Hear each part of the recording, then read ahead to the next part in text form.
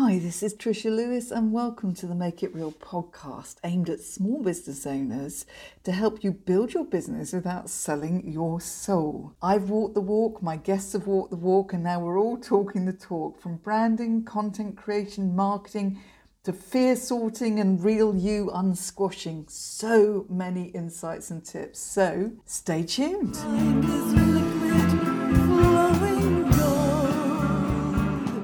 Yes, I've gone global again, listeners. On the morning when the results are coming in for the American election, which we're not going to talk about, you'll be relieved to hear, I am talking to my guest who is in Virginia, USA. And no, I'm not going to try and put on an American accent either. That would be bad. This is very exciting. I've already got a massive grin all over my face because I know there's going to be lots of laughter in this episode. There just will be. But there's also going to be some diamond insights too. This is a sort of multifaceted, wonderful human being who I've met via the wonderful world of LinkedIn, of course. I'm just going to briefly introduce her. Author, podcaster, actually business analyst and project manager. So that's an interesting little mix going on already. And she uses some great expressions to describe herself. How about these? Harmlessly sarcastic, slightly rebellious, jazz hands fan, and her and I have already done quite a lot of that before we even press record, and bacon lover. Oh, I can't say any more without just saying, hi, Beth. It's Beth Hi, Ann Trisha. Campbell, or Beth. Yes. Well, thank you. Thanks for having me, Trisha. You know, as I mentioned earlier, this is my virgin episode of being a guest on a podcast. So I'm very excited to be on your podcast because I love it. So thank you. I love you. Glad to be here. I have to say, and I'm going to say this to you because I know you like these kind of crazy words. I think I am a podcast virgin's best first lover. I agree already. I was going to pull out a ring and ask you to marry me at podcast marriage, but yeah, because I'm not, it's just like having a chat, Beth. It's like, but anyway, the thing is, you are a podcast expert anyway, so you, from the other side of the table, know all about it. So your podcast called Cafe Grip. Where do we start with your story? Shall we start at the very beginning? Very good. If you want to sing at any point, please do. So you're in Virginia now. Is that where you grew up in Michigan? Michigan, yes. I am a Michigander by heart. Grew up, born and raised up in the north where it's cold, and that's exactly why I'm here in Virginia, because it's not cold. Well, it's cold, but it's not, Michigan cold. So my husband got a job here in Virginia. We've moved around a little bit. We're about to move again into a nearby town where, don't tell anybody, but I have a pool. So next summer, I'm so excited. But yeah, so we love Virginia. It's beautiful, and it is mountainous and wonderful trails and wonderful people. So we're very happy to be here, although I do miss my Michigan friends very much. So. Yeah, it's such a huge place. America is so huge. It's fascinating, and I've never been there. That's an admission. Terrible. Well, both states are lovely. Michigan gets a bad reputation because of Detroit. So I hear a lot of, Detroit. But Detroit is on a very wonderful revitalization, and Michigan has shoreline and, just beautiful landscape and wonderful people. So I encourage people to go both, try both. Good work for the Michigan tourist industry. That's very good, Beth. So this mix, has all you've really evolved, haven't you, in all sorts of directions, and this is what's so fascinating about you. So which came first? How did you did you go into the corporate kind of world fairly soon on in your journey? Yes, the corporate world really kind of is the foundation. So I've been in corporate for over 20 years, really since I graduated from college. So I was in a company for 16 years. Now I'm with another company, a consulting firm, engineering firm. So yeah, I've got a lot of experience in meeting people as well, and just dealing with people. So it's a big part of the foundation. I mean, how could it not be, right? And I still have a day job, so a lot of people don't know. I work for an engineering firm full time as a project manager or manager. So yeah, it's still a big part of my life. Yeah, and you're right. People. That's like at the core of absolutely everything, everywhere and all the Absolutely. time. So when did the whole author thing kick in? So do tell the listeners the name of your book because it's brilliant. Oh, absolutely. It is called Where the Hell Is My Bacon? And so the book came in, I've been a writer my whole life. I can remember, I know I do. I still have somewhere in a box a poem that I wrote when I was about 8 years old. I don't even remember what it was about. It was about an old woman who lived down the road and a child who was trying to be more kind to this woman who was teased, made fun of a lot by the neighborhood because she was kind of creepy. And so I've been writing my whole life, but it really was when I was a nanny for 6 years in New Jersey, and I one day I just noticed that there was a computer sitting on a table in the basement where my apartment was, and I thought, okay, I'm a writer and I've been doing everything by hand. This was kind of a new thing for me, the computer thing. It was an old Apple IIe, so I got some floppy disks and some software and started writing, and I've got three partially finished novels somewhere. So that was really the first time, and that was in my early 20s. And that was really the first time that I realized, oh gosh, I'm a writer, right? I mean, I've been writing all along, but this was the first time where I started acknowledging and recognizing things around me that were happening that I wanted to write about while they were happening. And that was a first for me too. So I went to college and then started my corporate career at a utility company, and it was wonderful. It's a wonderful company. In spite of the fact that I did write about them in the book, it really wasn't about the company. It was really about some management that came in about 11 years into my corporate career. And this was until this time I was what I would call an engaged employee. I was very happy. I was very fulfilled. I was working crazy hours on projects, and it was sometimes HE double hockey sticks. But I would have done it all again because I really felt invested in the company, in the department, in the direction. And then that changed in 2011 briefly. It did get better, but we had a new executive team come in, and they outsourced our operational work to an offshore team, and it was just a really horrible time. The project itself was very rushed and chaotic, and people were at the height of fear. Their morale was low. And one day, one of my coworkers, just happened to put a little blurb on our company social media about bacon was removed from the salad bar. And this happened all the time. The health mandates would be handed down from our executives every few years, but it was bad timing. And everybody jumped on it. And I will say I was the instigator, I was the orchestrator, and this escalated into a big social media frenzy. And then we had a bacon protest. And that's what the book's about. It's really just about a department that was really, I mean, I was a manager at the time, and I had some people in our one-on-one meetings that were crying because they were so fearful of losing their job, and they were so stressed out. They didn't know what they were going to be doing if they didn't lose their job. And so, that's really the crux of everything that I do now, is that, it's kind of that finding your mojo thing. It's finding your voice. And I've always been the person who would raise my hand in a conference room or in a meeting when no one else would, because I have fear, but that stuff doesn't scare me. And usually it works out for the better. So anyway, so that's where it came What a from. great story! Because yeah, it is. There's so much more going on than just the fact that this thing that everyone likes, or lots of people like, has been removed from Right. the cafe, whatever. And it means so much more, because it means, does anybody listen to us? Does anybody want to communicate with us? Does anybody know we exist? Hello. And it's funny, those little things, which seem so little, but they're a trigger, aren't they? Often. Oh, absolutely. This was the whole bacon thing was really a microcosm of exactly what you said, Tricia. They needed a voice for something. They wanted to speak out about the outsourcing, and there was a big reorganization in the management, and lack of trust and communication, but they were fearful to do that. But they could do that about bacon. because bacon is, it's funny. You can make jokes about bacon, and we did make jokes about bacon.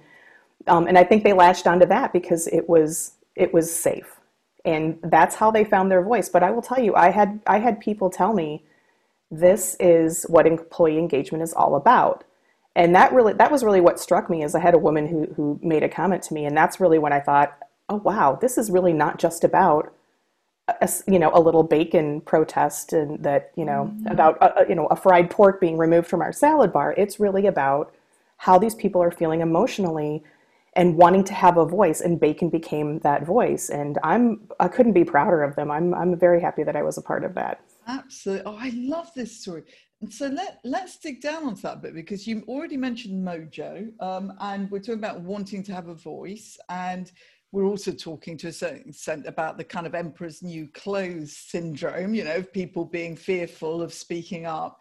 Mm-hmm. And you're also touching on the fact that humor provided actually a really good vehicle for people to express themselves, which I am a huge fan of. So let's see if we can work out a little bit of a plan then for people, because actually, let's be honest, I mean, as much as I don't want to get depressing about it, we are living through a really quite an overwhelmingly tricky period. Yes. Yeah. Okay. So on so many levels, and it is work is needed to keep our mojo there, basically, and not to lose it. And I don't think anyone should beat themselves up if they feel that they're losing it, because that means you're kind of human.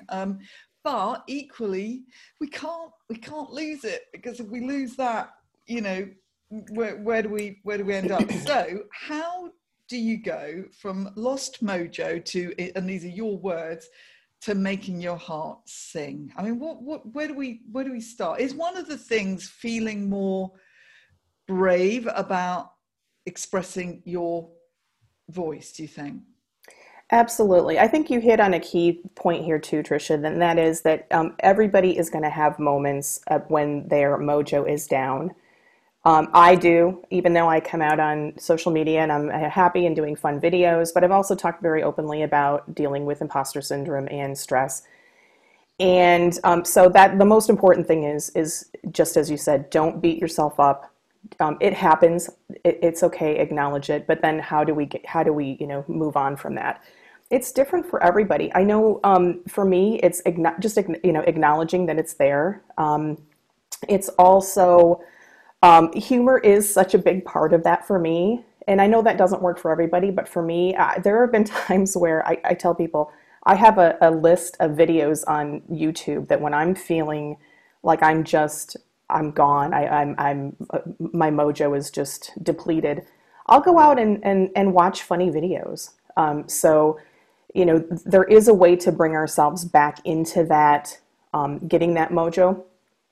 The finding the voice thing, that's a hard one because, like I said, I've always been the person. I'll get text messages in conference meetings when I used to work in an office and say, "Aren't you going to say something? We really need to say something." And so I would always be the hand raiser. And it's never without fear, but what I would want to encourage everybody to do is to speak out whenever you can. I know in some cases it's very hard to do that, but for a lot of people it is just fear. And I found that almost unequivocally, it always works out to the better. That I always have somebody saying, "Thank you. I appreciate your being honest. I appreciate your speaking out." So I think that's a part of it is getting beyond that fear and finding it in yourself to speak out in little ways, whatever you can. And if you can't, if you're in a toxic situation, think about what it's doing to you, because a lot of people they're in situations where they feel stuck. But I think you have to ask yourself, what is it doing to your health, your well-being, your mental state? If you are staying in a situation where every day you're crying, and we've all been there at times, but if that's something that's chronic, it may be time to ask yourself, is happiness more important than, the stability, and can I move on from this and do something different and find that fulfillment? Because I think that's what everybody wants. Yeah, Now that you touched on something really, really major there, because there's two sides to that, as you said. The acknowledging thing always comes first. I mean, this whole self-awareness acknowledging thing has got to come first, otherwise you're not even going Absolutely. to be in this conversation. So, but then also taking those little steps. So the way I think of it is, if you've got a voice which is being kind of strangulated, that there is a danger, and this has happened from personal experience, that it's going to come out in one heck of an explosion one day in a very sort of I'm going to say unprofessional manner, and you're going to end up slamming a door and having a sort of major, and that's not going to make you feel good or get you anywhere. So just think of it like a little pressure cooker thing. It is better to have a little bits released. Yes, released. Yes. Oh, yes. And I know from personal experience, I've had a few instances where I've had to eat crow, as they say, and where I've let myself in a public or a professional setting get a little bit out there. I don't worry too much about it, and I don't have too much guilt. It does hit me pretty hard. I've talked a lot about how whenever I do get called upon something, I will usually just cry a lot. Yeah. So, and sometimes it's really just about if you do find yourself in that pressure cooker, it is stepping away, because you're right. You don't want to do something that jeopardizes something down the road, if you're trying to get a new job or if you're just trying to make your current job better. But yeah, I'm a big fan of baby steps. I'm a big fan, because then I can take a leap. I'm much more comfortable taking a leap if I have I'm letting that pressure cooker steamer unleash, as long as I've let a little out along the way. So yeah, and you're kind of testing the waters, which is another expression as well. So and also that thing then you mentioned about, but there are points where you do have to actually question. Hang on. If this keeps happening, if I keep feeling that my voice is being strangulated in my throat, that if this is persistent, chronic, as you say, there's something I need to address here now. I mean, I can speak, without going into details, I can speak from a marriage situation. Okay, so when you realize that you are hiding letters from this person's solicitor, which have to do with something that happened before you even met this person, because that if this letter gets opened when this person comes back from work, and if they're tired, then you're going to be the recipient of all that anger. So you hide them until a moment where you think maybe this person's in a good mood today, and every little step of the way that you're doing things like that. And and my first marriage finished when I finally, weirdly, didn't say something, but it was because I was being asked to say something, being almost forced to say something. Oh yeah. And I just stood there and I thought, I can't say this. And that was the beginning of the end, which should have ended years before. But there we go. So I am saying this in a personal setting, but it will definitely happen in a work setting. And this would also apply to if it was your own business, because if you were constantly going along a certain journey in your own business, but kept feeling that you were just going along with stuff. And oh yeah. Absolutely. And I've heard a lot, I have a lot of connections on LinkedIn who are business owners. Some of them have never even worked in the corporate world. And it's the same thing. You have to be yourself, whatever yourself is. And if yourself is the person like me who raises their hand and speaks out and is a little bit more blatant, then nobody's there's no secrets. Everybody knows who you are. Who I am at work is the same as who I am on LinkedIn, is the same as I am with my family and with my husband. Mostly, I mean, I do have those inner personalities that come out every once in a while, but yeah, and nobody should walk on eggshells. And unfortunately, with the book and with the podcast that I do, where I talk about corporate life, there's just too many people who have told me their stories that are far, far worse than mine. And they are in situations where they just don't know how to speak up. They're deathly afraid. They're really concerned about losing their jobs. They have families to support, and so that is a little trickier. Some people have to stay in their jobs because they need to put food on the table. But I've encouraged a lot of people, get your resume going. The best time to look for a job is when you have one, and just start the process, start the motion. You know, the universe is going to see that you're looking, and something will come along. But it's a tough one, especially when your stomach's in knots all the time. That's not good. Yeah, absolutely. No, this is good advice. And you mentioned there that you wear different hats. I mean, that's an expression that we use because you actually quite literally do. I literally do, yes. Right now, Beth is wearing a very smart, quite understated. Classic, yes. Classic, understated. Little, what do you call that style of hat? It's like, well, I think it's like a little newsboy. It kind is of like hat. Dickens, Yeah. like a little Dickensian. Yes. Hello, mate. Yes, a little. Not even going to go there, Tricia. Please, sir, can I have some more, sir? Yes, there you go. We got it. But this is one of your little sort of signature things, isn't it? That you've got a fabulous photo on your profile with this sort of top hat, kind of steam, whatever you call it, punk. Steampunk, yeah. Oh, yeah, fantastic. Yes. And you talk about having 3.5 personalities. Can you just unwrap this a little for us, Beth, please? Well, sure. So the personalities, it's this kind of evolved when I was in the corporate world, and I recognized that I had an inner personality that I named Beulah. Beulah comes out when there needs to be a little extra toughness. So Beth is your doer. She's your go-getter. She's gonna get things done, and she's this A player. And then Beulah comes out sometimes when Beth doesn't get what she needs, and somebody's dropping the ball, or they're taking a long time. So Beulah's she's a little harsh. So I don't let her out. She's mostly professional, but sometimes she does come out.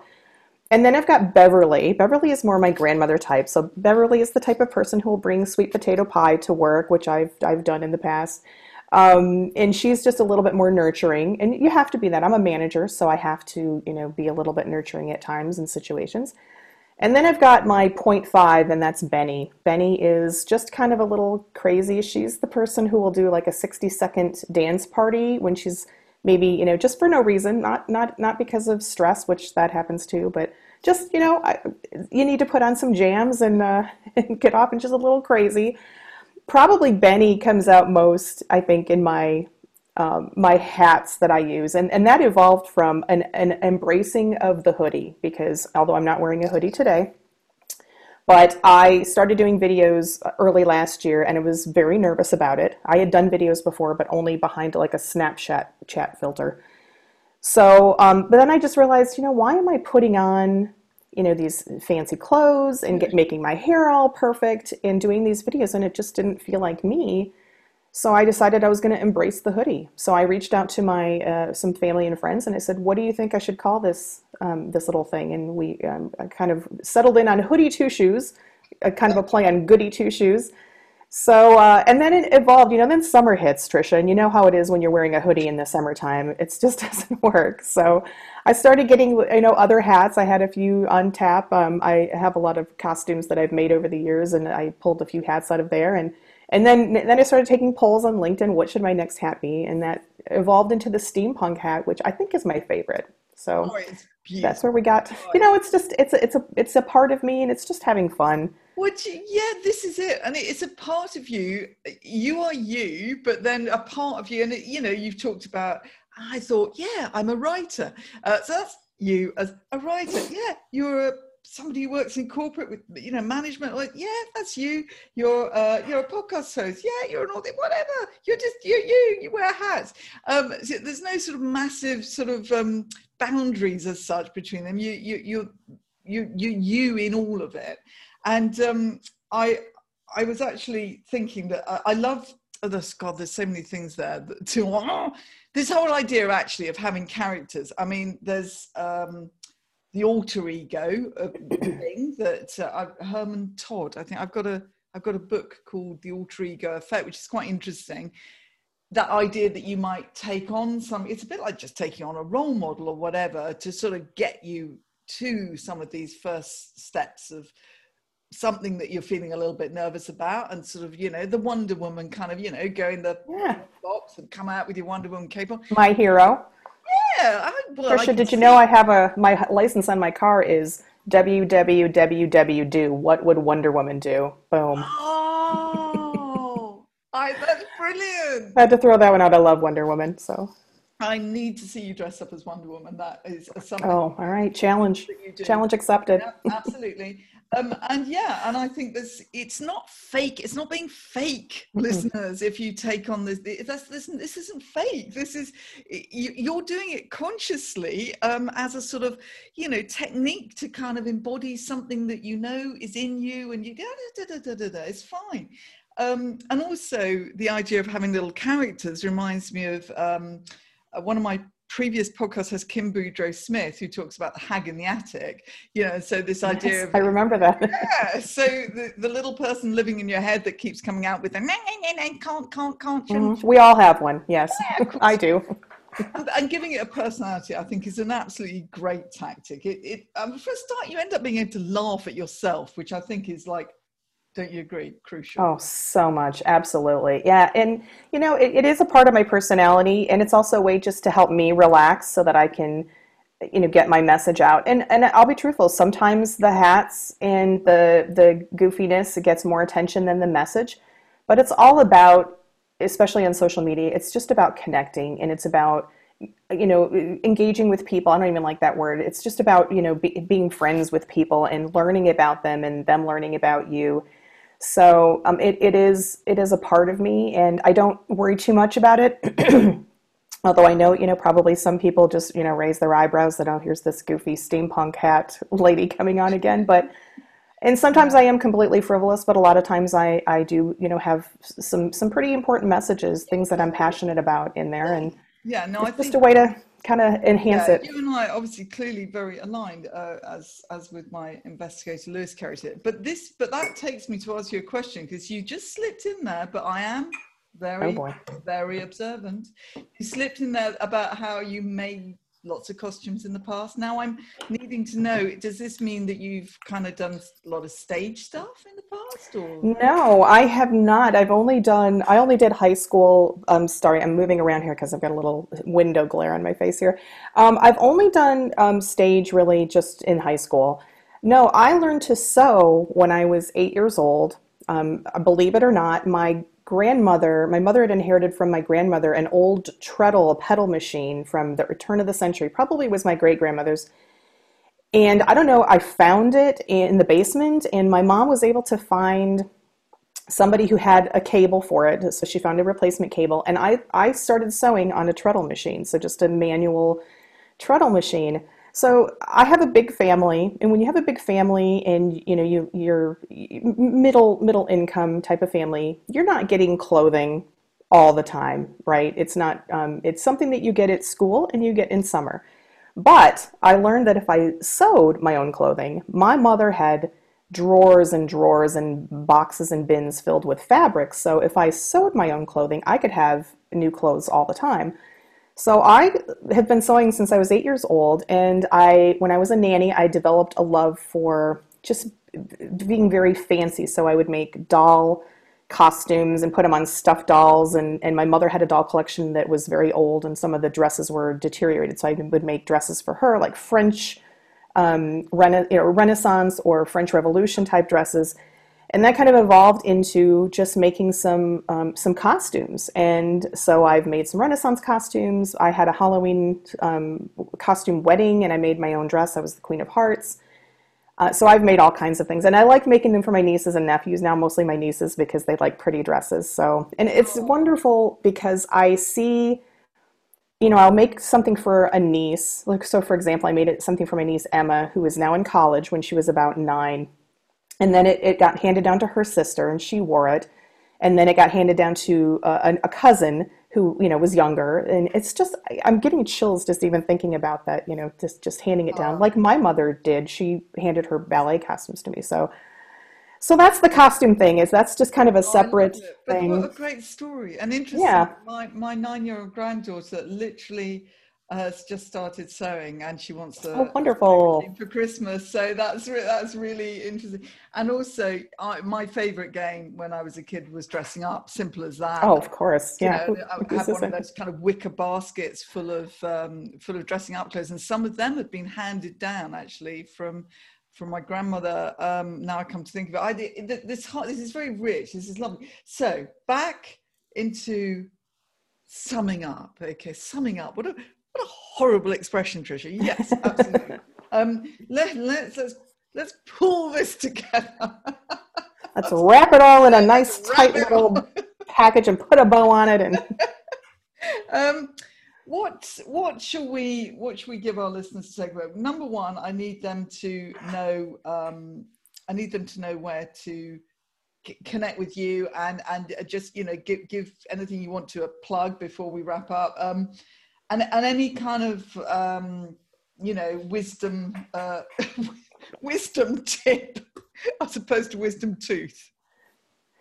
Sure. You can connect with me. I'm on LinkedIn, and I also use the hashtag Cafe Grit. That's the name of my podcast, which is out there as well.